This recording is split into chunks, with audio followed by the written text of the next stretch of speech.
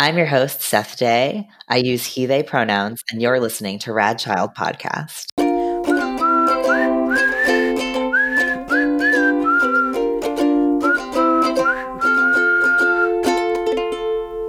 Hey folks, before we get started this week, just a quick content warning that there is some mention of eating disorders in this episode, so if that's not something that you want to hear about, you can just check the show notes for those timestamps.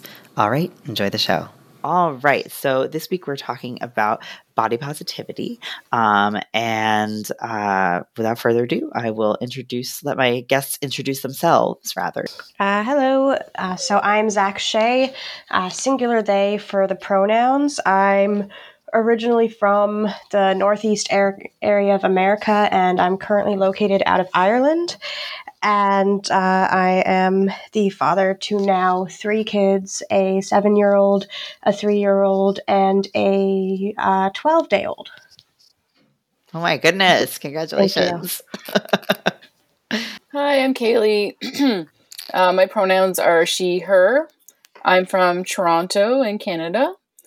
And my relationship with kids is, first most, I'm a mother of a 2-year-old.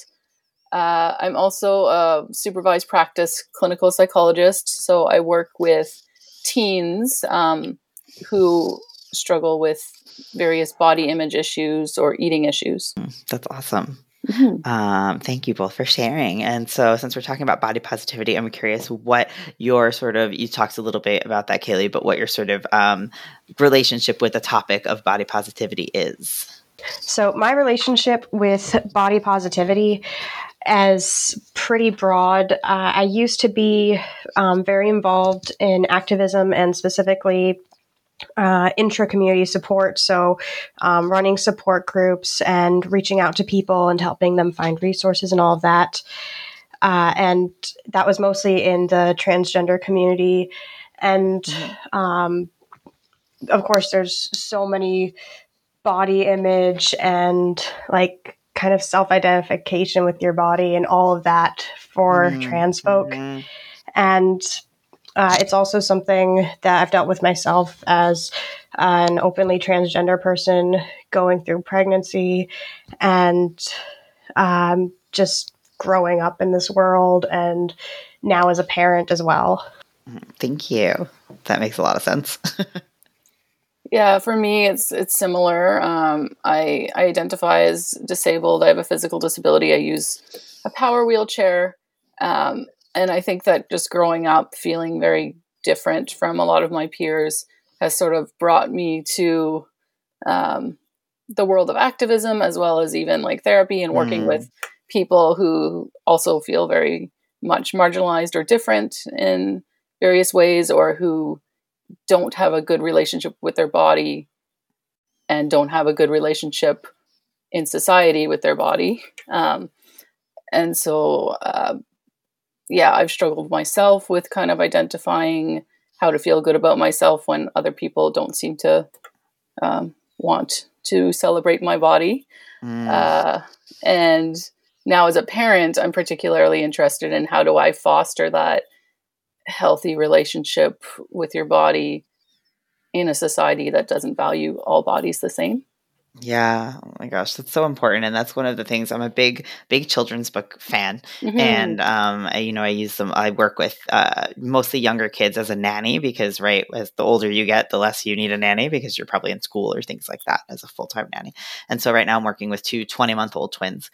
And I think it's so important, right? Representation of different kinds of bodies, even especially from a young age in books and right, because we're not, unfortunately, there isn't a whole lot of media with good representation of bodies. And so I feel like from the very beginning, just trying to get all that good representation in there. Fortunately, there's, a little bit more happening now.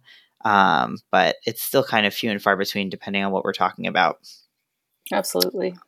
But anyway, so on this podcast, we talk a lot about sort of questions or topics that might be sort of traditionally tricky to talk to kids about. And so I'm curious if there's ever been a time where a child asked asked you a question that you weren't prepared to answer could be related to this topic or other topics. But I'm just curious if that's ever happened. So this actually happened somewhat recently. Our eldest is 7, and at 3 years old, said that being called a boy makes them sad, and came out like very consistently expressed a gender fluid identity, like sometimes being a boy, sometimes being a girl, sometimes being a boy girl. And so, of course, kids, they go through different stages of development. And now at 7, kiddo is becoming a lot more aware of how other people see gender and all of that. And unfortunately, we live in a very small town in a very small country. So, for obvious reasons, our child feels like literally the only kid on the planet who experiences things that way. So about a month ago now, they came up to me and said, basically, why didn't you tell me that I'm a boy because I have a penis? Like, why did you let me believe that I was something else? Yeah. That's so hard. God, it was. And it's something that really, at the time, just threw me for a loop, and you're not entirely sure how to respond to it. Gender's been kind of an ongoing conversation in the house for obvious reasons. And it seems like since then, kiddo has kind of come into back to that place of self-acceptance while acknowledging that most people don't understand it. But it is definitely still a struggle.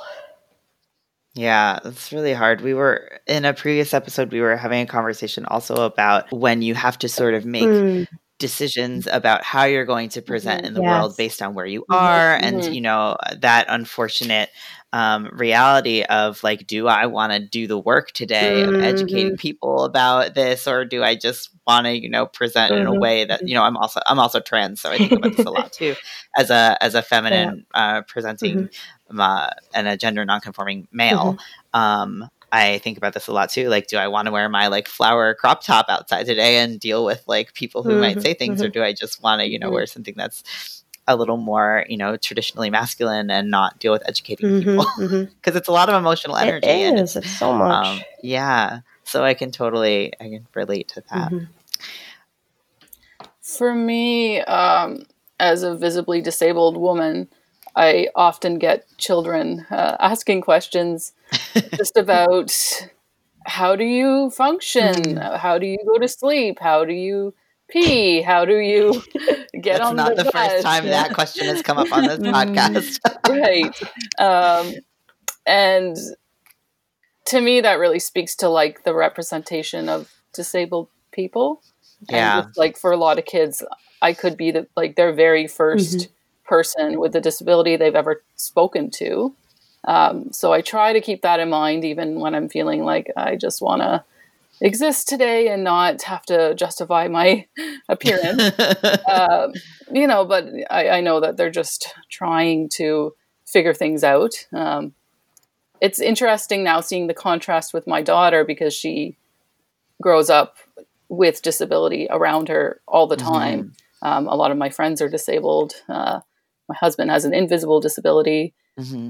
So it's just not an issue for her. And she's just like, oh, these people use wheelchairs and these people don't. Okay, that's cool. Yeah. What an amazing perspective on the world to be able to be like, I think it's a lot of, for folks who are in kind of homogenous communities or just aren't surrounded by a lot of differences, for kids, it can be, that's why, that kind of representation is so important in media and in different things, because if you're not in a community where you're seeing people who are different than you in various ways, it's hard to just remember like, oh yeah, some people are this and some people are that. So I think that's what an amazing opportunity for your child. It's funny though that you mentioned the going to the bathroom thing, because there was another wheelchair user on the podcast who that was their answer to this question. They were a teacher, and one of their students was like, "How do you pee?" And they were like, "I don't know, like you, I guess." Like, Yeah. Oh my gosh! But that's one of the things I love about kids is how just like honest they are, and how Exactly. they're just like, they don't have that kind of correctness of adults where we feel like we have to kind of beat around. They're just like, I want to know this question, I'm gonna ask it. No filters. Nope, not at all. So obviously we're talking about body positivity today, so I'm curious what that term means to you, and do you like that term? Is there another term you like better? Oh, that's a good question. And like, it's one of those terms where there's a movement around it. So I kind of have stopped even thinking about what the term means on a personal level. For me personally, I've had such a mixed relationship with my body, and I've spent over a decade now on the fence about whether or not to do testosterone. I've gotten top surgery, and I also have fibromyalgia, which it took way too long to get diagnosed with. So always yes, with I fibro, know. it's like Yes. that. So there were so many years where I was just like in pain, didn't know why, and all the doctors were just like, "Oh, it's in your head, you're making it up." So I've had a very mixed relationship with my body, and for me, I think a lot of the body positivity is, especially for people where there are those struggles, and those struggles can look like so many different things for different people. It's kind of about making peace with your body, and because we don't have a huge amount of choice. Like, there are things we can change about our bodies, but ultimately we can't get a different one. Like, this is it. And just coming to a place where our body is no longer having a negative impact on our daily life, where we can exist in a positive way. Yeah, I like that idea of making peace with, as opposed to like loving it. I think those are two very different things, and I think we're going to talk about this a little more in a minute. But that idea that like you gotta love your body, and I'm just like, oh, don't tell me what to do. Today my body sucks. Deal with it. Yeah, I think it's okay sometimes to be like, I don't know. I don't like anyone telling me what to do like that. Just being like, you must love your body. And I'm like, well, maybe today I don't love my body, or there are things about my body I like and don't. And like, I like the idea of making peace with it, as opposed to you have to love it. I like that terminology. Yeah, same with me. I have a mixed relationship with the term body positivity, especially because it seems to have been co-opted by a very different movement than what it means for me. I don't see myself often represented in traditional body positivity movements, where people are traditionally quite good, quote, normal looking, and they're just trying to like love their body a bit more. And I never really saw myself represented in that movement. What it means to me is sort of like, how do you come to terms with this is your body, and understand like that there's forces in society that's telling you not to love your body. Yeah. And then how do you put all that together and kind of like come to a place of respect for your body, or at least not hating it, actively hating it, right? Like, causing harm, Yeah, for sure. And for therapy, I often do that with clients where it's like, okay, like it's not realistic for you to love your body. And for a lot of people, like they just wouldn't even want to try to do that. So then it's like, how can we get you to a place where you're not actively harming your body, or where you're taking care of yourself as best you can, while respecting your feelings that, you don't have to love your body every day. And as someone with chronic pain, I can certainly relate to that. Like sometimes my body is very much failing me, and I'm pissed off at it. And it's just like, okay, how can I make it through today and make it so that I can, be at peace. I do like that term as well. Yeah, I also have an invisible disability. I have several, and so I can relate to that as well. It's just like sometimes just got to be like, okay, what is my body doing today? And I might not like it, but got to be at peace. That's my new. I love that. I'm adopting that. Be at peace with it. Good. It's funny though when you were saying like not feeling represented in that, you know, traditional idea of like body positivity. When I think of body positivity, the like image, I'm a very visual person, and the image that comes into my mind is like a magazine spread with a bunch of different girls who are like slightly different, but all still like, even like the curvy one is like, you know, still hourglass shaped, and you know, some of them are tall and some of them are short, but it's like we're not seeing, you know, no flab, no stretch marks. No, right. No, we're not it's seeing kind those of like the Barbie my daughter just got, that it's still a Barbie, but it's a little bit more thick. Yeah. I know that's about the best. You know, Barbie is getting better with other things. Yeah. Like they just released a line where they have like one that has vertigo and one that has prosthesis and you know, they've had, I mean, even as a child, I had a Barbie who was in a wheelchair. It was actually kind of funny because I had a Barbie that came in a wheelchair, and she, you know, had 2 legs, because many people who are in wheelchairs have 2 legs. But I had a Barbie who had lost a leg, and I used to say she needs it more, and I used to put her in there. I like that. Oh my gosh. It was a little Dorothy from The Wizard of Oz, and her leg just always popped off and eventually just never resurfaced. My daughter has a wheelchair Barbie as well, and every once in a while we'll catch her playing by herself, and she takes Barbie out and then she puts her back in and goes, "It's wheelchair time." I love that. But yeah, I definitely can understand. And I'm thinking also about, you know, like trans, I mean, trans representation in everything is always an issue, but like, right, I'm never seeing myself represented in that as a trans person or as a masculine person. Right. And yeah, so I think there's a lot to be said for, it's like saying body positivity is, it's kind of a double-edged sword where like it's nice because people know what you're talking about, right? As opposed to other terms like there, you know, it's like well, and it sort of depends on what kind of body positivity you're talking about, because there are terms like fat liberation and body liberation and all these kinds of different things, but they're not as mainstream. And so I think it becomes tricky. It's almost sort of a similar reason. So like on a different, you know, in a different direction, I identify as bisexual. But my definition of bisexual is kind of closer to what a lot of people would define as pansexual. But I don't want to explain to everybody what pansexual is. It's just like too much work. So I identify as bisexual. And I feel like I feel similarly with body positivity, where like when I say that word, people have an idea of what that means. And so it's kind of easier to use that as opposed to some other terms that are out there that aren't as widespread yet. And sometimes too with the teens I work with, like they haven't heard of the fat acceptance movement, and they sort of reject that as like, no, that's a term that's used to put me down at school. I don't want to use that term. Yeah, and also like not everybody is you know, okay with the word fat.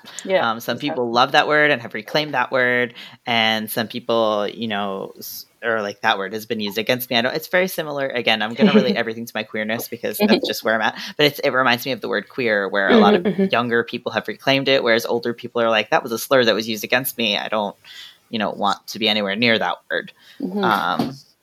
And even, you know, obviously in different parts of the world, that's still used as a slur today. I'm thinking I'm in Canada and come from living in the United States, where now it's more of a word that's being reclaimed.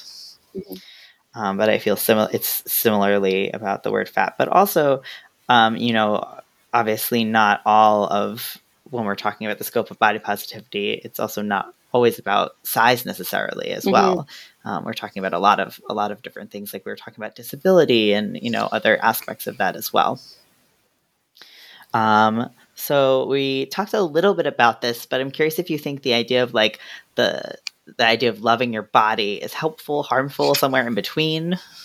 And yeah, as we already talked about it, like if you can do it, that's fantastic. That's great for you. Like I can kind of see it being like a kind of a goal that's had in the background, which is something that you'll kind of see sometimes with things like therapy, where like there is ultimately this one goal of ideally we'll get there, but today we're nowhere near that.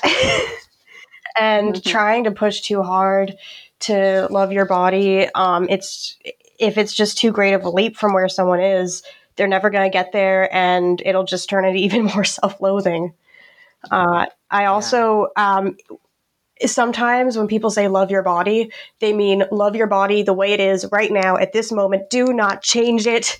Like, you're not allowed to do body modifications. You're not allowed to do this. You're not allowed to do that. Like, the way you were born is the way that you have to be and have to stay. And when that's the message of love your body, then that becomes really toxic and really damaging.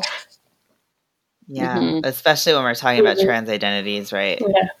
And even for stuff like with disability, and like with weight issues, the loving your body and all of that and navigating it, there's some things that we can't change, but there are things that we can. And the idea of you should love your body in the state it's in, rather than you should find a way to healthily get your body to a place where you can love it. Yeah.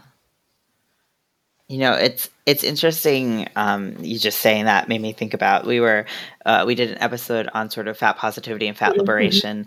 And we were talking about, it's like, why do you think it is that like we can have Barbie with vertigo and Barbie in a wheelchair, but we can't have a fat Barbie? And someone said something that I thought was really interesting, which was that this idea that, okay, we're coming to terms with like having vertigo isn't a choice, being in a wheelchair isn't a choice, but being fat is still seen as like a choice.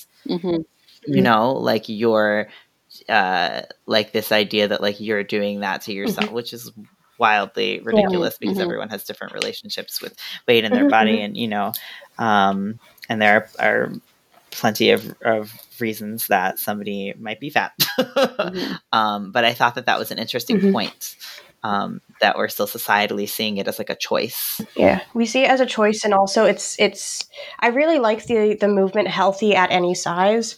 I think that's a really good way of framing things, because like you can be thin and unhealthy. But like people assume, like they look at your weight and they make judgments about your health, even though, and doctors do it as well, even though there's science showing that you can be fat, but have all the markers of health, it's not that cut and dry.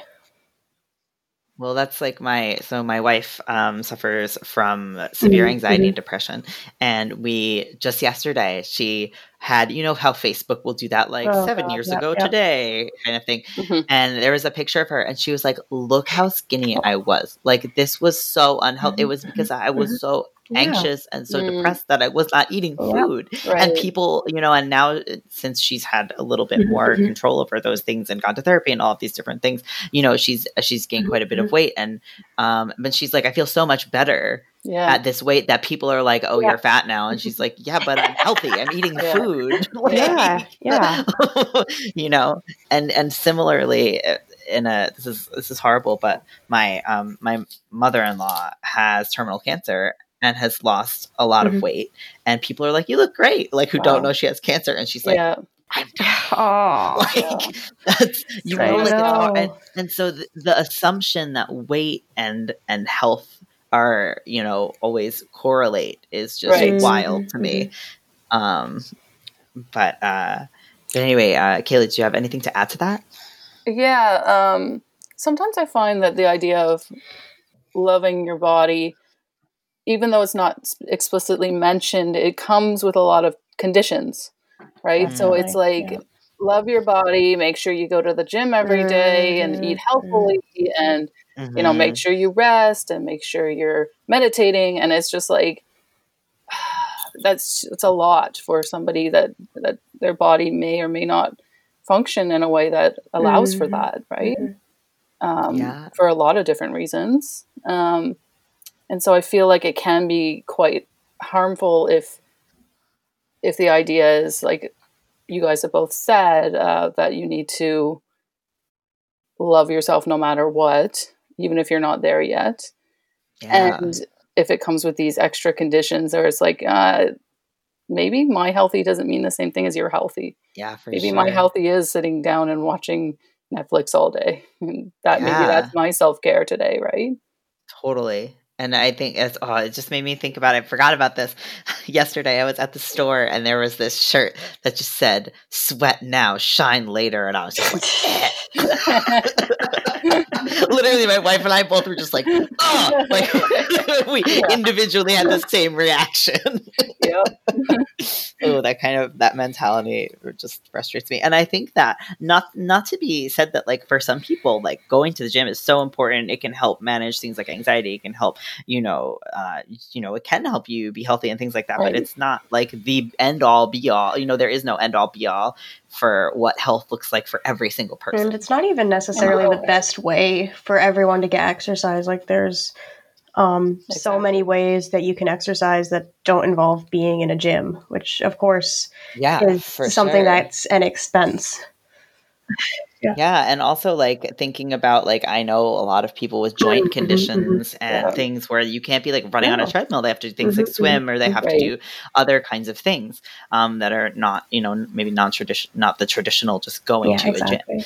And also that space doesn't feel super safe for a lot of people. I know for me as a trans person, I never felt safe. Like, I did at one point go on that sort of, like, I need to lose weight thing, and I was like, I got to do all the check boxes. I gotta go to a gym, and I gotta do, eat vegetables and eat salads for every meal, or whatever I thought I had to do. And I remember being in that gym space and just being so uncomfortable, like, as a trans person. And I think that there's a lot of discomfort for a lot of people about being at the gym. And I guess it's like, also, you don't have to be healthy in order to be valued. No, yeah, exactly. That right? Wow, what a concept.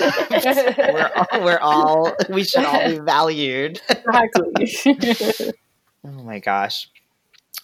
So I'm also interested in, like, what's your earliest memory of being aware of sort of like social beauty standards, and that kind of, or like the idea of maybe disliking part of your body, do you have like a young memory of something like that? So this question, like, when I first read it in the email you sent us, it was interesting. It made me realize that I actually don't consciously relate body positivity with the kind of societal standards of beauty. Like, I hadn't thought of it. And of course I'm logically aware upon reflection of course they go together, but it just hadn't been a huge connection to me. I'm non-binary, and so I'm not a boy and I'm not a girl. And it's a little cliche, but for as long as I remember, I didn't really consider myself either.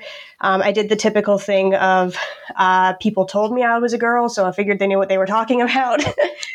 But it didn't connect with me, and so there are no societal standards of beauty for people who aren't either a man or a woman.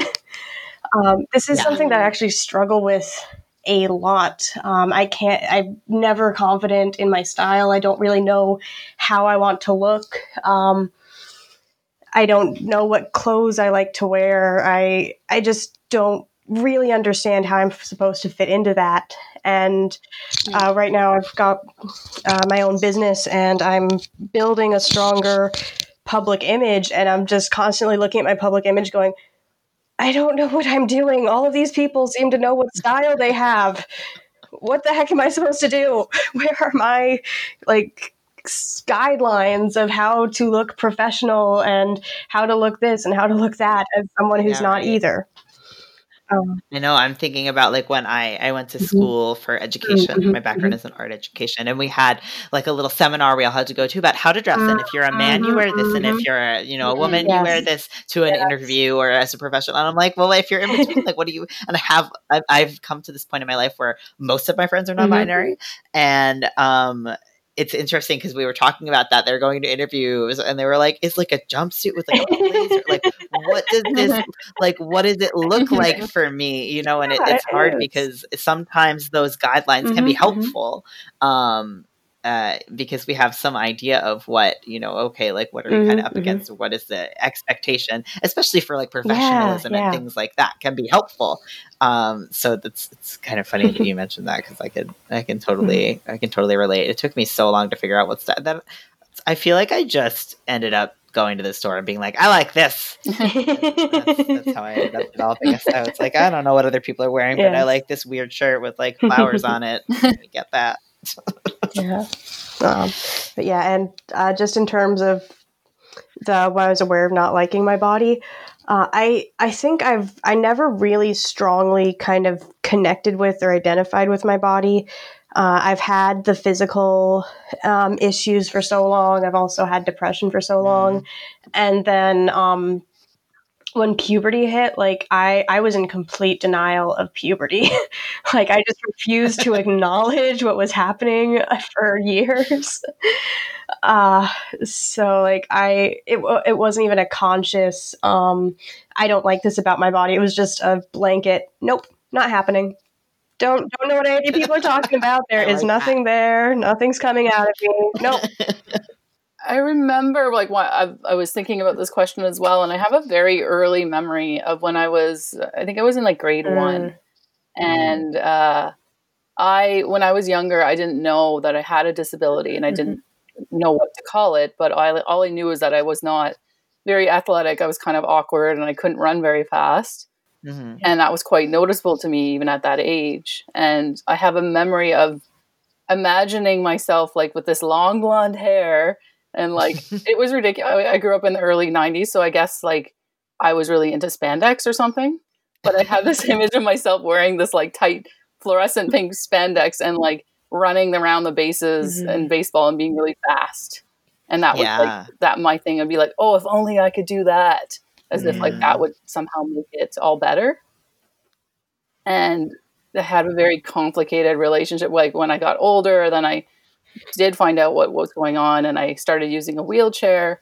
I had gained a lot of weight because you go from like walking to like sitting. Yeah, right? And I remember I was really set on going to university and moving away from home. And at one point I was like, oh, like I might not be able to do this. Like, because I went to visit a university for a week, and it was very hard to do all like the transfers. But my teenage brain couldn't understand that, like, you were only there for a week. Like, if you lived there, you would have better setup. But I kind of internalized that and said, like, I need to lose weight. And I, like, went on this, like, really unhealthy diet and lost a lot of weight. And that was the way I kind of, like, processed my body and tried to reach my goals. And now I look back and I think that's just so sad. Yeah. I remember, gosh, I don't know how old I was. I think it was maybe in middle school. And, there was some kind of exercise or something we were doing in school. It was like, what part of your body do you love? And I literally was like, my eyes. Like, that's it.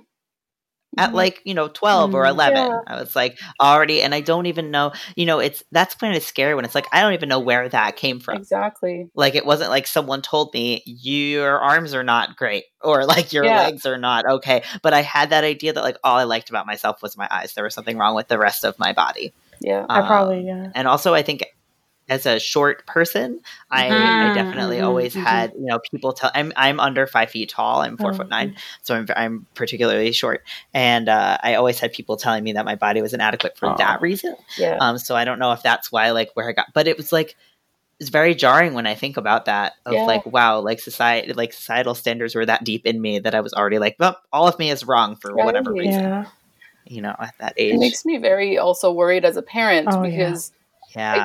My parents were very supportive always. And I don't have any memories of them putting down my body or criticizing me in any way.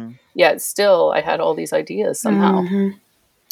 Well, it's so hard to, I mean, and I think with a lot of things, whether it's that those like what we're talking about we're here with body positivity, or just like those kinds of things, or whether it's a lot of parents will come to me a lot of times like, I've done all the things I can, like as far as like giving my kids all of the different gendered toys and not telling them they have to wear, and then they go to school and it's like someone's gonna tell them, you're playing with a doll, that's for girls, or and it's like the same thing with beauty standards, right? We can't totally shelter them from it's really funny, I'm so Italian, I'm doing all these movements that nobody can see, but we can't totally shelter them from the worlds that they're gonna live in. And I think all we can do is like give them the tools and understanding, right? We were talking about in the fat positivity episode, we were talking about how it's impossible, right, to really talk about this idea without talking about capitalism and the idea that like somebody is making money off of making you feel bad about yourself. And like I think it's totally valid to tell kids that, like, hey, like companies make money off of making people feel bad about themselves. There's nothing wrong with you, but that's that's what they're doing, and that's why they have. And there's lots of really great, for older kids too, there's like really great compilations of like what a model looks like originally, and then like what a model looks like by the time they do all that Photoshop and put them on a billboard and do all their makeup and their hair and things like that, where it's just like, hey, like this is not really realistic standard that we're holding ourselves up to. And people are doing this because they want you to buy makeup, or they want you to buy their clothes, or they want you to buy their whatever. But I thought that was an interesting point, that it's like we can't really separate this idea from the idea of capitalism. Yeah, absolutely. So moving sort of to the kids aspect of it, I mean, and we were sort of just talking about this, but like how young do you think kids are affected by these kinds of beauty standards? Like younger than we want to think about. I am a really big into like researching, and so I like that's how I know what to do, is I research the heck out of it. So I've seen like the human development studies on how like we subconsciously treat and view infants, newborns differently based on their genitals.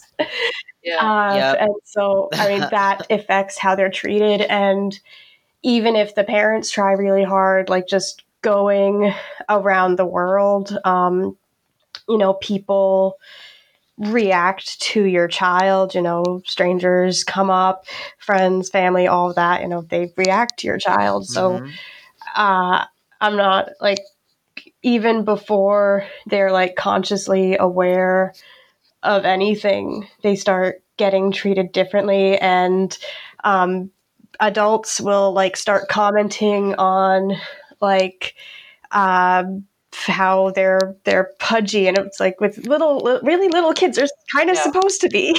Oh my gosh. They're not it's supposed like their job to be like little fat cherubs.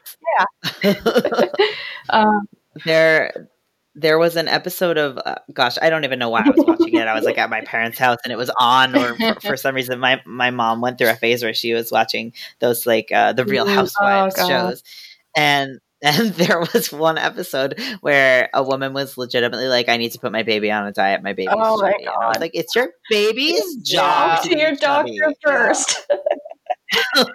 Like no baby needs to be on a diet. I mean, sometimes you can't even like doctor. My sister-in-law's doctor just told her 1-year-old to like, he needs to eat less lower calorie foods, whatever the hell that means. Nope. Wait, just a big nope for me. I'm not a doctor, but that sounds it's horrible. Like your child is growing. Like it's their job to like, you got to grow in all the directions in order to like, you can't just get taller and not get any bigger. Like, and this baby pretty much just is still eating a lot of breast milk. Like, so you're going to cut back on that. And babies who, I mean, I found as a nanny that babies who are on breast milk are just like a lot hardier. They tend to be like they have like more of those kind of like little traditional like baby rolls and, and it's like, it's just it's their job to grow. It's like all they have to do is just grow. And and I and like your brain is literally 2/3 fat. So at that age, they need fat. They very literally need fat for their brains to grow. Yeah, it's oh gosh, now I don't remember what I was going to say. Probably wasn't important. But yeah, I think. I know what I was going to say is that we were talking about in that other episode about how like you don't. I don't think that you have the ability and right as a parent to go to your pediatrician and say, "Hey, don't talk about weight with my kid. If you want to talk about my kid's weight, you can pull me aside separately, but like don't talk about that in front of my kid." We were also talking about how as adults, like, which I found out very recently, and now I do this all the time, is like you do not have to be weighed at the doctor. No, that is a thing that you can say. I don't get weighed. Like I take care of that on my own. Like I pay attention to that on my own, and I don't, unless you're really concerned that it has something to do with like other issues that I have or something.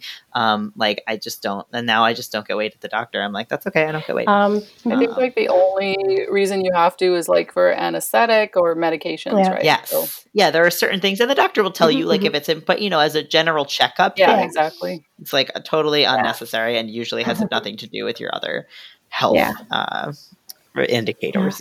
Since moving to Ireland, the only time that the doctor has ever checked my weight was at the start of a pregnancy, because your weight at the start of pregnancy impacts risk factors, and I like doing home births. So like that's the only time that they've ever asked me to get my weight done, never for just a checkup or anything else. Well, I think like it's totally valid that there are certain times where it is important, but I think that there's a lot of focus on weight and health, and I think that also for me, like personally, I almost do it just to make doctors aware that like I don't have to get weighed. You know what I mean? Like I know, like I take. Like I have a scale at home and I pay attention to my weight and what I'm eating and whatever, whatever that means for me. And like, I don't, like, and there a lot of times they're very like, what? And I'm like, yeah, I don't have to get weighed. It's fine. And they're just like, oh, okay. But I think for me, it's almost a matter of making them aware that like, you should be paying attention to the other, I'm telling you all these other things that are going on and with my health, like that's what's important. I can't remember, Kaylee, if you ever had a chance to answer about how young do you think kids are affected by beauty standards. We got on a tangent. Yeah, I would just add that, like, again, like young, too young. And the opposite of like not just thinking about my own daughter and something to do with hair length that she's trying to figure out things. So for the longest time, she was like, I'm a boy. Daddy's a boy, mommy's a girl. And I was like, okay. But I think that she was figuring out like people with short hair are boys. And then now she's moved beyond that, but now she's really like into like the hair length of her dolls. And so she's very much like talking about how Elsa's hair is very long and in a braid. And I'm aware of that. And I'm trying to be like, oh, but look at how your hair curls at the back. It's so cute. There's so many different ways that hair can look, and it's not all the same. And it's some of it is different, and that's okay because there's positive things in it, right? So I'm trying to do that. I don't know how well it's going to work. But. Well, I also think with especially when kids get to like 5, especially, there's like this very this binary thinking that happens where it's like, well, boys have this and girls have this, or whatever it's about. Again, I'm always going to go to gender because that's just where I live. But I just remember in explaining to my grandmother when she was like, well, I don't understand because you say that you're a boy, but you like traditionally girly things or whatever that. And I was like, okay, let me ask you this. If grandpa wore a dress, would he be a girl? And she was like, no. And I was like, exactly. Like, you know what? If you have short hair, you can be a girl and have short hair. Yeah. and of course, like we always want to listen if kids are saying things like, well, I'm a boy, like we're like, okay, well, like why? Like we'll ask, asking questions, because it could just be, oh, because I have short hair, that means I have to be a boy. Like, oh, well, actually you could be a girl with short hair, but also if you're a boy, that's fine too. Like whatever. But I think it's always good we talk about this a lot, but, answering a question with a question, or kind of inquiring when our kids make statements, being like, tell me more about that. Like, why are you a boy? Yeah, we were just kind of like, okay, cool. You're a boy. Yeah. Cool. Great. Now she's really adamant that she's a girl. So whatever. Yeah. I guess another aspect that I wanted to add is that, working on an eating disorder unit in a pediatric hospital. The children that are coming in are younger and younger, and it's heartbreaking. Yeah. Yeah, for sure. Yeah, I've heard of like 5-year-olds talking about how they need to go on a diet. It's like you're 5. Yeah. You shouldn't even have that on your radar.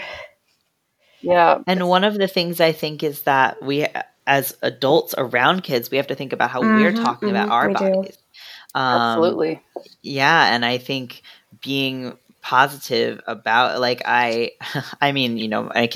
twins are very young that I nanny, obviously, but they are obsessed with my belly. They love pulling up my shirt and playing with my belly, and I'm like, yeah, like my belly is great, like and I have like a bigger belly, and I'm like totally fine. They love belly buttons. They're obsessed with their own. They're obsessed with mine. They're obsessed with everybody's belly. But I, in not being like, oh no, don't touch my belly. You know what I mean? And of course, like that's my comfort level with my belly. Not everyone is going to want babies to manhandle their belly. But I think for me, that's a way for me to be positive about, like, yeah, like I have a bigger belly, and like that's cool. And I actually like that part of my body, and I think even if we have negative associations with parts of our body, being careful about how we're talking about, things like, saying things like, oh, I'm so fat, or I need to go on a diet, or making those kinds of comments around kids, because they're little sponges. And they absorb everything, and they mimic, a lot of the language that we're using. All right, it's about time for some announcements. First of all, thanks again for tuning in, as always. We actually have an exciting announcement today. So next Friday, March 27th at 10 a.m. and 4 p.m. Eastern Standard Time, we're going to be having a music and story time. It'll be virtual on Zoom, so anyone can join. I'm going to be playing some ukulele and reading some books, so I hope that I'll see you there. It's totally free. If you want to make a donation, you can, but it is definitely not mandatory. Besides that, it's pretty much just the regular stuff. You can follow us at Rad Child Podcast on Facebook, Twitter, and Instagram. If you want to reach out to us, you can do so at radchildpodcast@gmail.com or on our website, www.radchildpodcast.com. If you'd like to be a guest, you can also do that in the contact us section of the website. There's a short form for you to fill out. If you'd like to join the wonderful Emma, Kai, and Alex and contribute a monthly donation, you can do that on patreon.com/radchildpodcast. It starts as little as $1 a month, and you can get some really awesome rewards like bloopers, Discord access, care packages, kids book recommendations, and more. And last but not least, you can also check out our Etsy shop with all of our merch on it. If you go to, you can either search Rad Child Podcast on Etsy, or you could just go to our website and click on shop. All right, now I'm going to hand it over to Rebecca and Crystal. Do you wish more picture books truly reflected your family's values? Have you ever thought you found the perfect book, but when you got it home, it completely missed the mark? Shift Bookbox is a picture book subscription service for kids ages 3 to 8, built around themes of social justice and centering diverse characters and creators. Each box features 2 beautiful picture books as well as expertly crafted discussion guides. We know that families want to engage kids in conversations about social justice topics, and we recognize how challenging it can be to find the right books and to feel supported in having these conversations. We find the books, we provide the prompts, you get both delivered to your door. Subscribe today at shiftbookbox.com and use the code RADCHILD. RADCHILD. All one word, RADCHILD. RADCHILD. For 10% off your first order. Shift Bookbox. Curating little libraries, cultivating big change. So, moving on, I'm wondering how you think children's media affects kids' ideas about, the idea of like who's beautiful and who is not. Oh, fine. Papers upon papers have been written on this. Children's media is kind of awful because things are so heavily coded. Like the ugly stepsisters are bad because they're ugly. The protagonist is beautiful, and that's how we know that the protagonist is a good person. Yep. And then we just don't even see so many different body parts, different levels of ability, unless they're in like this one like special episode where we're going to talk exclusively about the one thing that makes this person different. And this person isn't allowed to just be their own person, like they're not allowed to have other interests or anything like that. It's just like, here's a person in a wheelchair. Let's focus explicitly on that wheelchair. Yeah, it's like a Saturday, afternoon special about why it's okay to be in a wheelchair. Yes. We're just like you. It's like the same. Oh my gosh, I can't. I could write many papers. There's also like similarly to the coding you were talking about negatively with like ugly is bad. I think there's also like fat is either bad or you're like the comic sidekick. Yes. You're definitely not the hero. Can't be. No. And also I think there was a lot of and we're getting a little bit better with all these things now, slowly.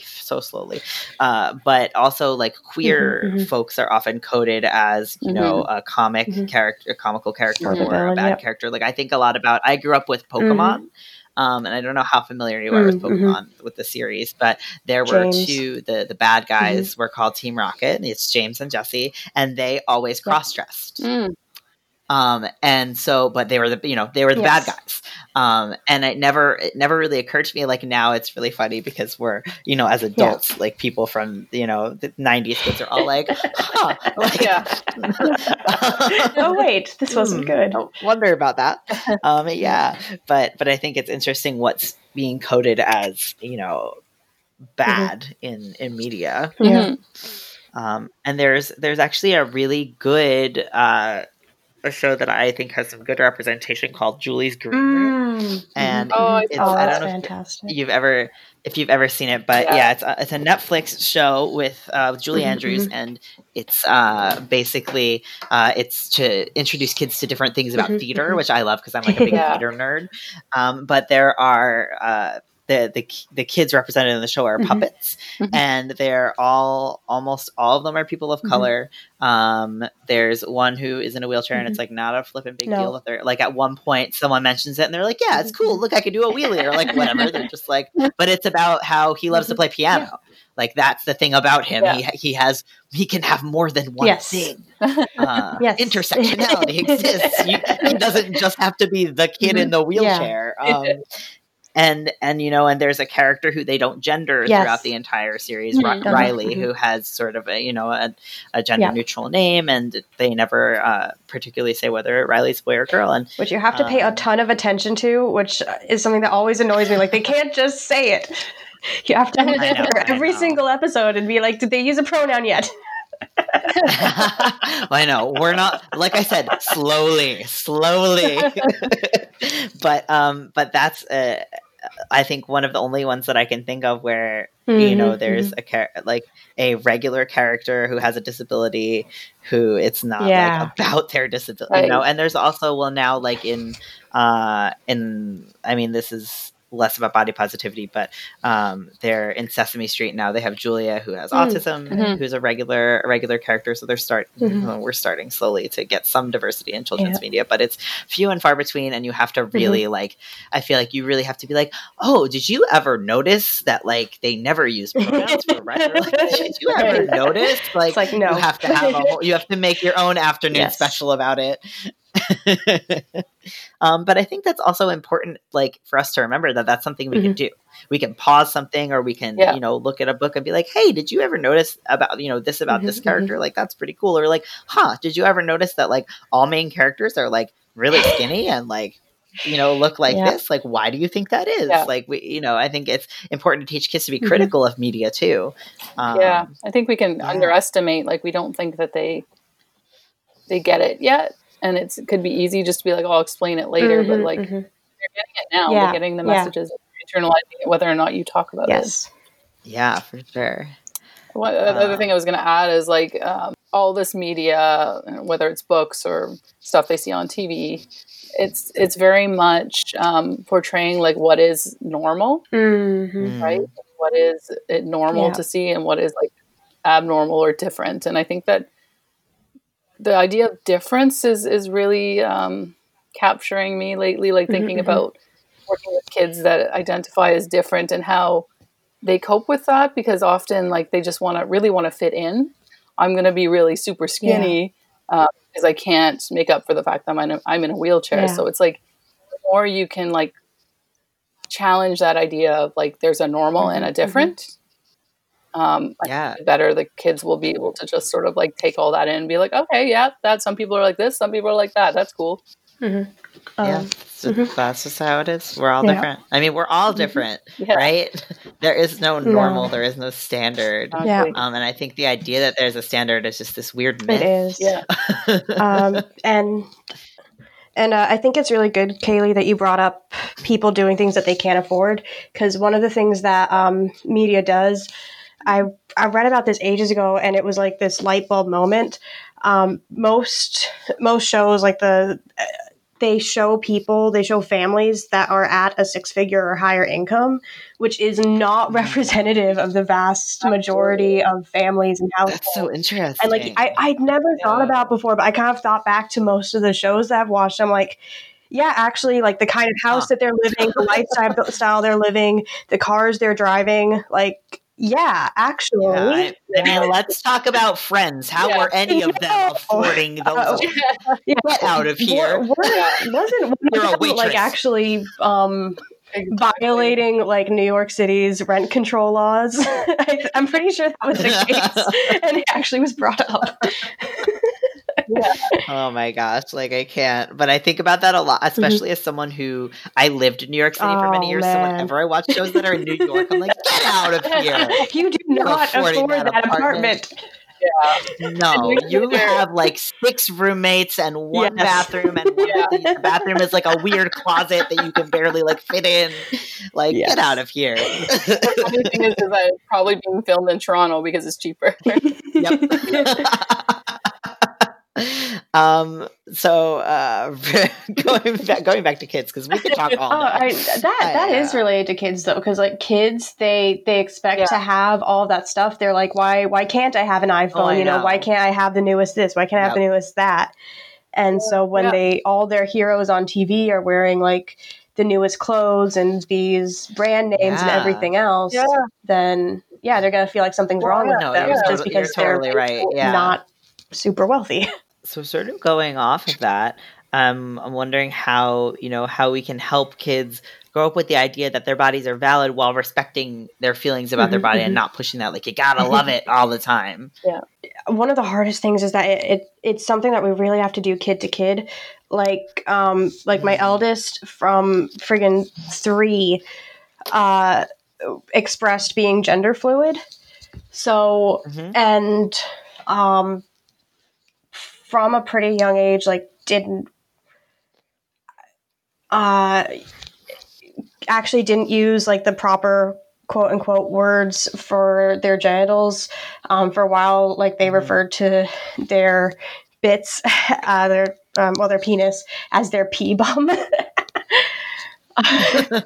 And like the kind of conventional wisdom is teach kids to use the proper language for their genitalia, but then when you get like trans kids, pushing the quote unquote proper language on them can actually be super intensely dysphoric and make them really not like their bodies.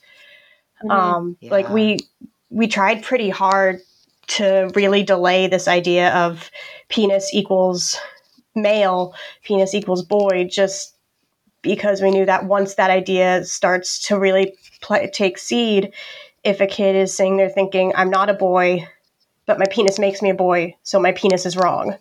And it's like, so like Seth says, we go to gender because that's where we live. But there's the conventional wisdom that might work for most kids, or at least the kids who were in that particular study, may not work for everyone. And I think there's a lot of, this is not something I've personally experienced, so I try to avoid talking about, but there's lots of advice that works for white kids that doesn't work for Black kids because they have such a different experience of the way that they're treated and seen in the world and portrayed in media and all that. Mm-hmm. For sure. And I think that interesting, like going back to the language, I think that there's also validity in saying like, hey, it's okay if you use this word, but you might notice that like other people, just, use this word, or if you go to the doctor, they might use this word. It's important to know, maybe like what the anatomical word is, but like if you're not comfortable with that word, like, I mean, I know plenty of adults who don't use penis or vagina or vulva for their parts, and they, make up, they have their own words that they feel comfortable with. And I think that there's someone once brought up the idea that we were talking about sex, they were a sex educator, and they brought up the idea that they were like, hey, like, a lot of if my kids are, the teenagers, if they're using the word dick, like I have to be able to answer a question like about a dick. Like I'm not going to be like, actually it's penis. Like, you know what I mean? And there are times, right, where like someone might be like a younger kid might be saying like, or, like there are different, like we have different words that we use. And I think it's important to know like, hey, like if you go to the doctor, they might use this word, but like if you're using this other word, like that's okay too. Anyway. I guess like to answer that question, my thing is like I really want to try to convey kind of like a foundation of body respect as much as possible. You don't always have to love your body, but you do have to eat and make sure that you are, as best as possible respecting your body. I love that. And then the other idea that I was thinking of is like, I really like this idea of like deservingness to take up space. Particularly like important to me as a wheelchair user who goes on the subway every day to get to work and during rush hour. One day I was just sitting there and I noticed like I was clenching my jaw and I was just like looking around like a cat, like terrified of like, where am I? Am I in someone's way? Where do I have to go? How do I get out of someone's way? And then I looked around and I saw some person, male identifying person, blocking the doorway and just sort of like kind of like man spreading in the doorway and having people walk around him. And I was just like, okay, he does not think that way. Like he is just like, whatever, I'm here. Like people have to go around me. And I'm not sure if that's the way to go either, but like, the idea is that like he has never questioned his right to take up a space. Right? That I can see of, right? Like, and I want my daughter to feel like she can take up space without worrying about not feeling deserving or trying to get out of people's way all the time. And I realize that I have to also convey that to her. That's myself, right? Like I have to challenge my own deservingness in a public space because I've been taught like, to get out of the way or that I'm inconvenient or I take up space. And I think especially also like coupling the whole disability thing, I think as someone who was socialized female, I felt that way as well, that I wasn't allowed to take up space. And I think we think like a lot, I'm thinking of the public transportation thing, right? We're taught to like push our legs together and cross our, and take up as little space as possible. And meanwhile, people who are socialized male are like man spreading, taking up 2 people's worth of seats. And so there's definitely a gender aspect to that idea as well. Absolutely. But that it's interesting that you said that though about the taking up space, because I caught myself. There's this saying that like the first thing you think is what society taught you to think, and then the second thing is like what you actually think. And I had this moment the other day where here in Montreal we do this very smart thing where there's just so many things here that I'm like, why don't we do this in the States? This makes so much sense. But if you're on the escalator and you want to stand on the escalator, you stay to the right. And if you want to walk up, you stay to the left. So everybody who's standing stays to the right. And I was walking by and there was a person who, I mean, I think it maybe have been because they had a bag or something, but they were like they were a little over halfway. And I was like trying to get up and I was like, this person's taking up too much space. And I was like, who the heck am I to say this person's taking up? This is how much space they need right now. Like, and I've definitely been the person on there with like 10 bags and like, but when it's me, I'm like, and so I caught myself in that thought the other day. I was like, who am I to like say how much space anyone takes up is too much, Yeah, I know. And I guess I wanted to add something similar to that, which is like, as a person who experiences chronic pain, like there's some days where I'm really, really struggling, right? And I've tried to hide that from my daughter, but then I'm trying to challenge myself and be like, wait a minute, like, do I need to always hide that from her, right? Like, is it actually beneficial to model that, like, sometimes our bodies hurt and it sucks and we're having a pain day. Yeah. I struggled with that a lot because I also don't want to like her to be overburdened. See, I'm already using that language.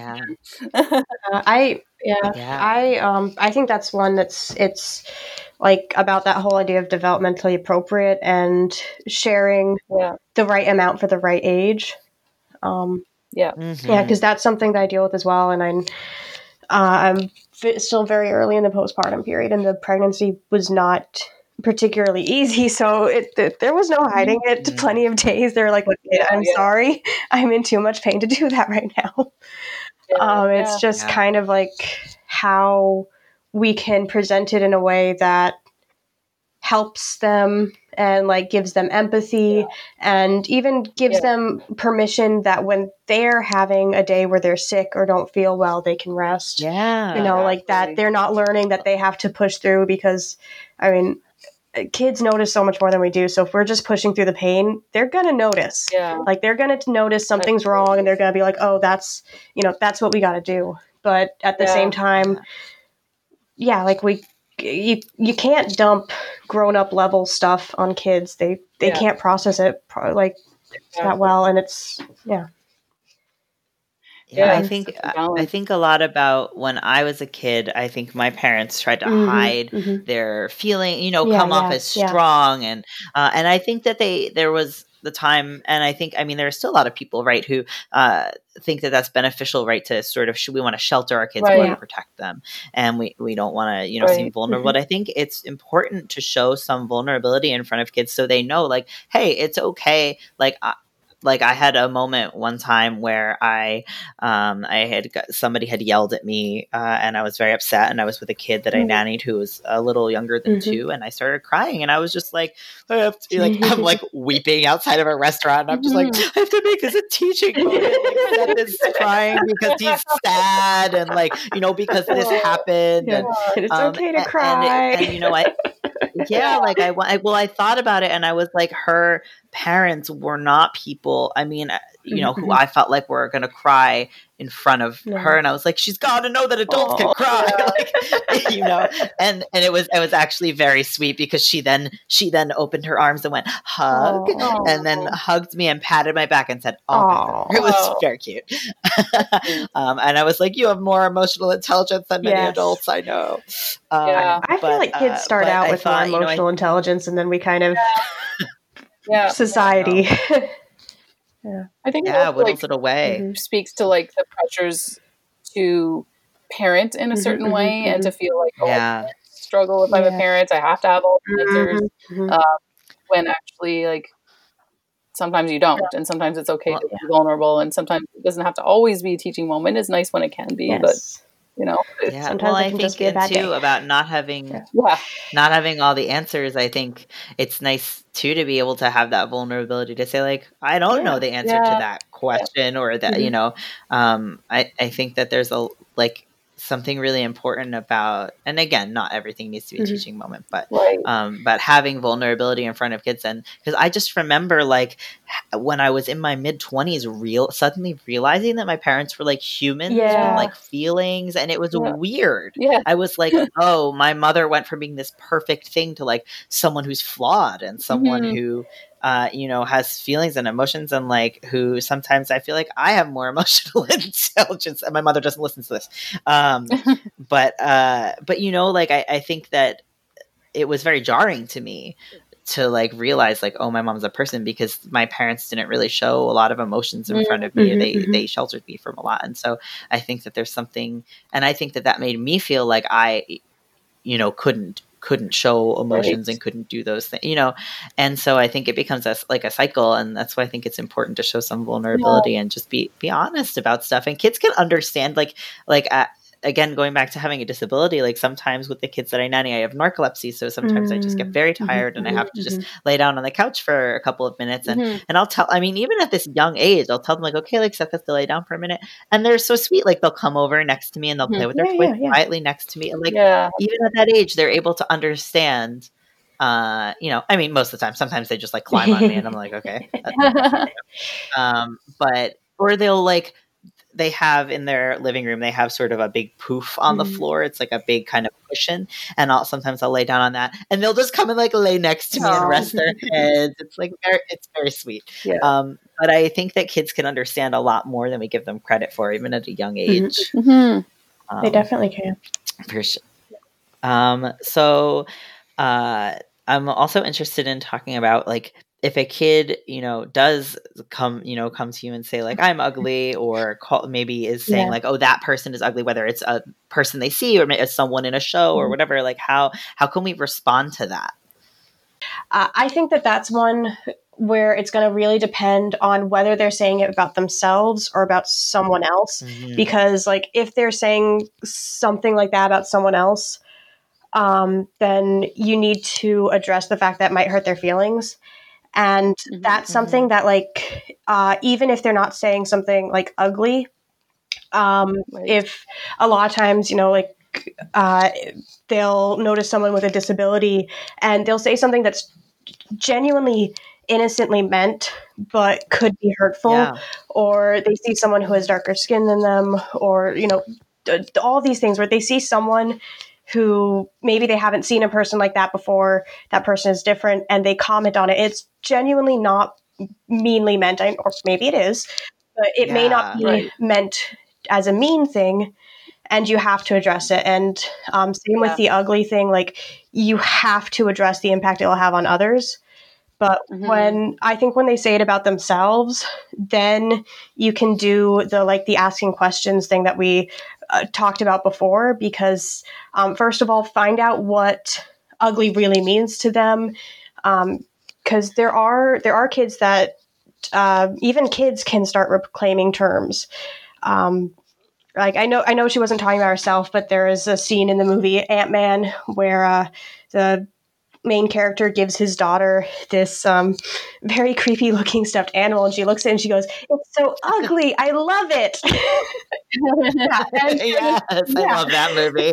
You know, and kids, even from kind of young ages, they can be reclaiming stuff. You know, there's lots of movements and subcultures that are all about reclaiming concepts like ugly. So, you know, kind of find out where are they coming from, and if they are saying that like they're not good enough, then kind of figure out where did that come from. You know, did someone tell it to them? Or was it a TV show? You know, where is that coming from, and kind of help them, guide them to a better place. Yeah, I think like you were saying in the beginning, there's kids make so many observations, and it's just an observation. They're saying like, that person is this color, that person is, you know, has wheels, that person, you know, they're just like making observations. And I think what's important is not to be like, shh, don't say that. But, you know, because then that gives them the idea like, oh, there's something wrong about that, right? Yeah. But the idea to say like, hey, like, yeah, I see that you're noticing that person is different. And, you know, we can absolutely have a conversation about that. But also, like, you know, pointing at someone and saying like, you're this or you're that, can make some people feel uncomfortable. So like, I think there's a balance between not being like, oh my gosh, don't say that, and making a big taboo around it, and just pointing out like, hey, like pointing out differences can make some people uncomfortable. And like, it doesn't mean there's anything wrong with the difference. But I think there's like a balance there for sure. I like the idea of like, instead of like, shh, don't talk about this, like be like, oh, can you say hi? Look at their wheelchair. Isn't that cool? Like they could drive their wheelchair around, like just sort of like trying to promote curiosity and not have that fear, but then also being aware of the other person and that they may not be in that headspace to want to entertain your child, right?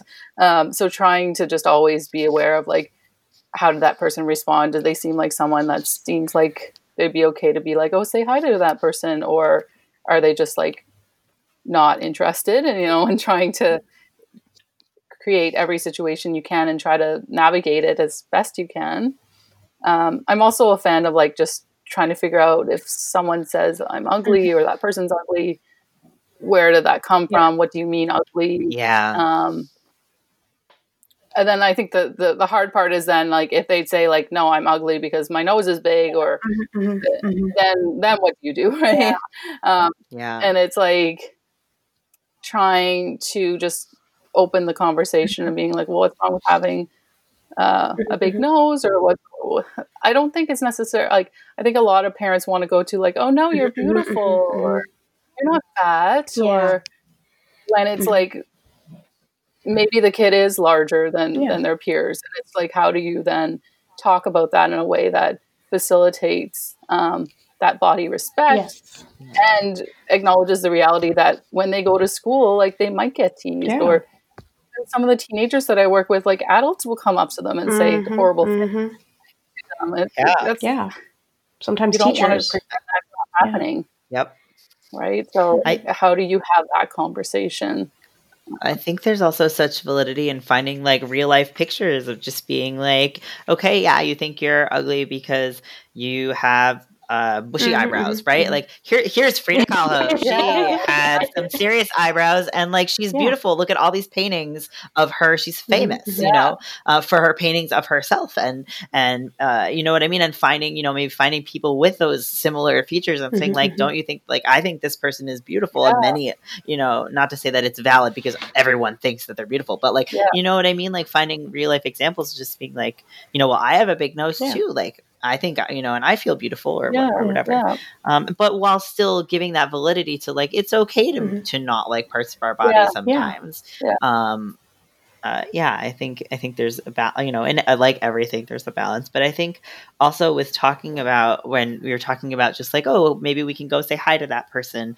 It's interesting because in an episode we did about disability, most of the folks with disabilities, I think actually all of them on the episode were like, I mean, it's context, right? Like if I'm running to the subway, maybe you're not stopping me and being like, I see you have a cane, sir. But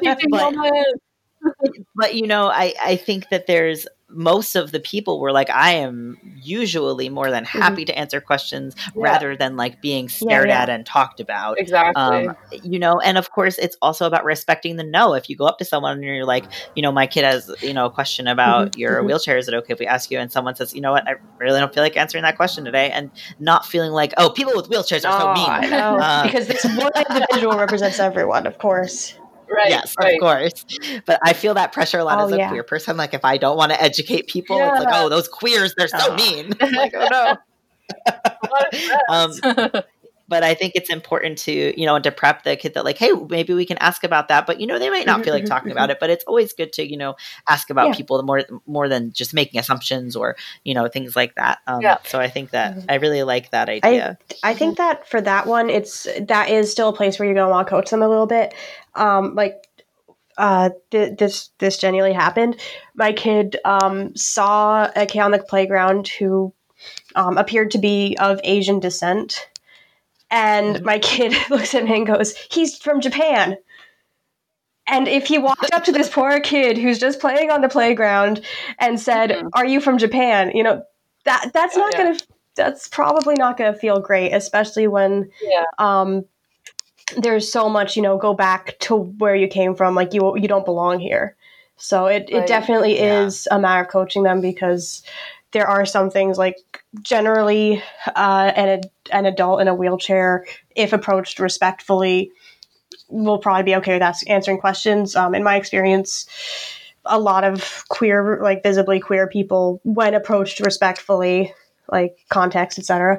But with approaching, like first of all, approaching kids is very different.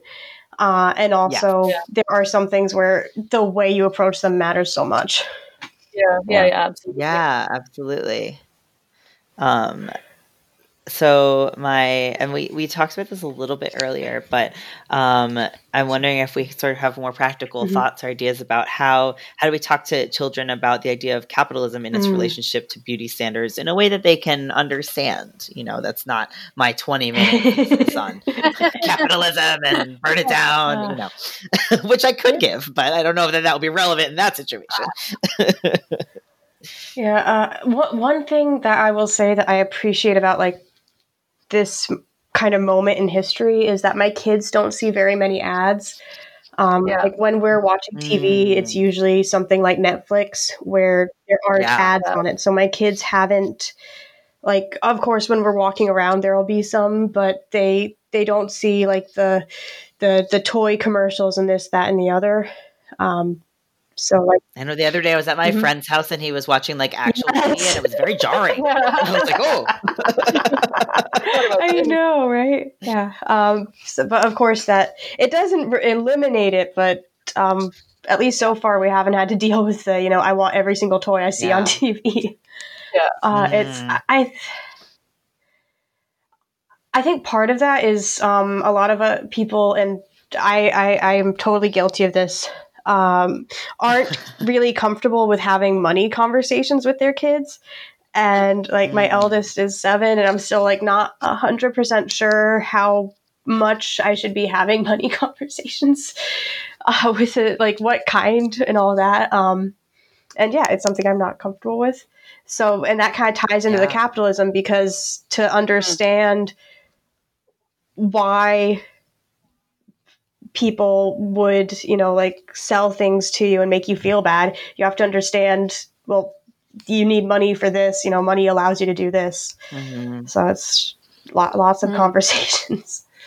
Yeah, that's totally true, because I remember being at an age like when I was my father passed away when I was like 14, and around that time I think my mother started to depend on me a lot more, and maybe put something, and she was sort of not to fault her at all, but she was sort of like navigating those waters and figuring out how much to tell me and not tell me, and and I remember being aware that we like because of whether her telling me things or just being older and sort of aware, like being aware that we're having money problems, and being very like, oh, should I not get a cookie at lunch? Because and my mom was like, I don't want you to worry about like not getting a cookie at lunch, because I don't want that burden to be on you. So I can totally understand. I think there's, again, like some kind of balance between like not burdening our kids with the idea, but understanding like, hey, like, for example, like my parents, I used to have a little bank that had 3 sections. I grew up in a Christian household. So like one section was my spending money, one section was my saving money, and one section was my tithe. Man, I love that. And so I had to put, I had to divide up my allowance that I got every week for doing chores into those things. And so like there are definitely ways to help kids understand money without like burdening them or giving them too much, but it's, again, it's all a little bit of balance. And I keep saying that, but everything's a balance. I can't help it. I really liked it. And I also really liked the idea, people have different feelings about allowance and things like that. But, but I also like the idea of, I saw something recently that I thought was really cute. It was a mom who had put up like job postings in her house that was like, dishwasher needed like this much money per week, or like laundry person needed this much money. And so the kids got to kind of choose their chores. and like apply for the jobs. And it was also like practical experience of like, you know, like this is what a job, and I thought that was really cute. But I like the idea of doing some, you know, the idea of like you do work and then you get money for the work, is also giving kids some practical idea of what it's not just like it's Tuesday, you get handed money now. I wish I would like that in my life. But anyway, Kaylee, did you have anything to add to the idea of talking to kids about capitalism? I haven't done a lot of that with my daughter because she's so young.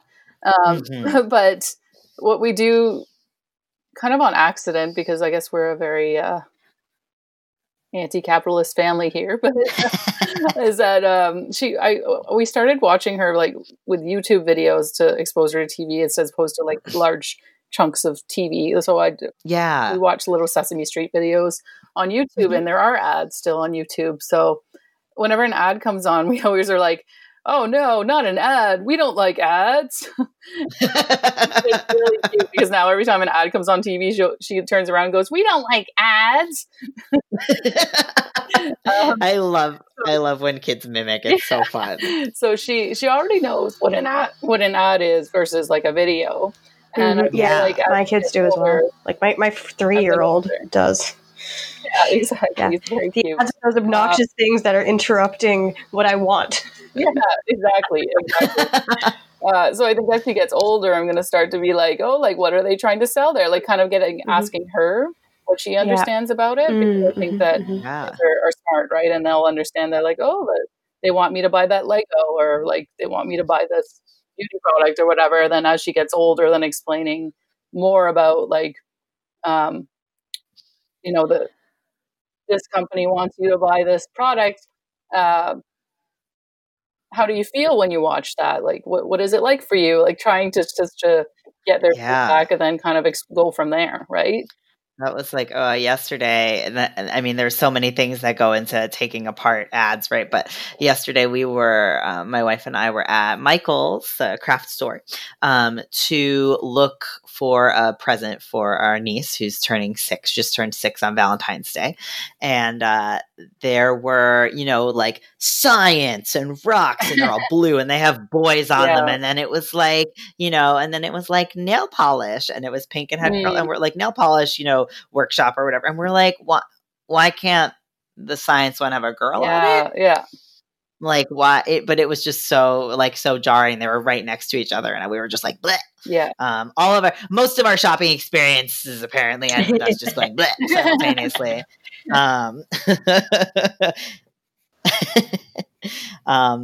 But yeah, I think that it's, you know, it's so.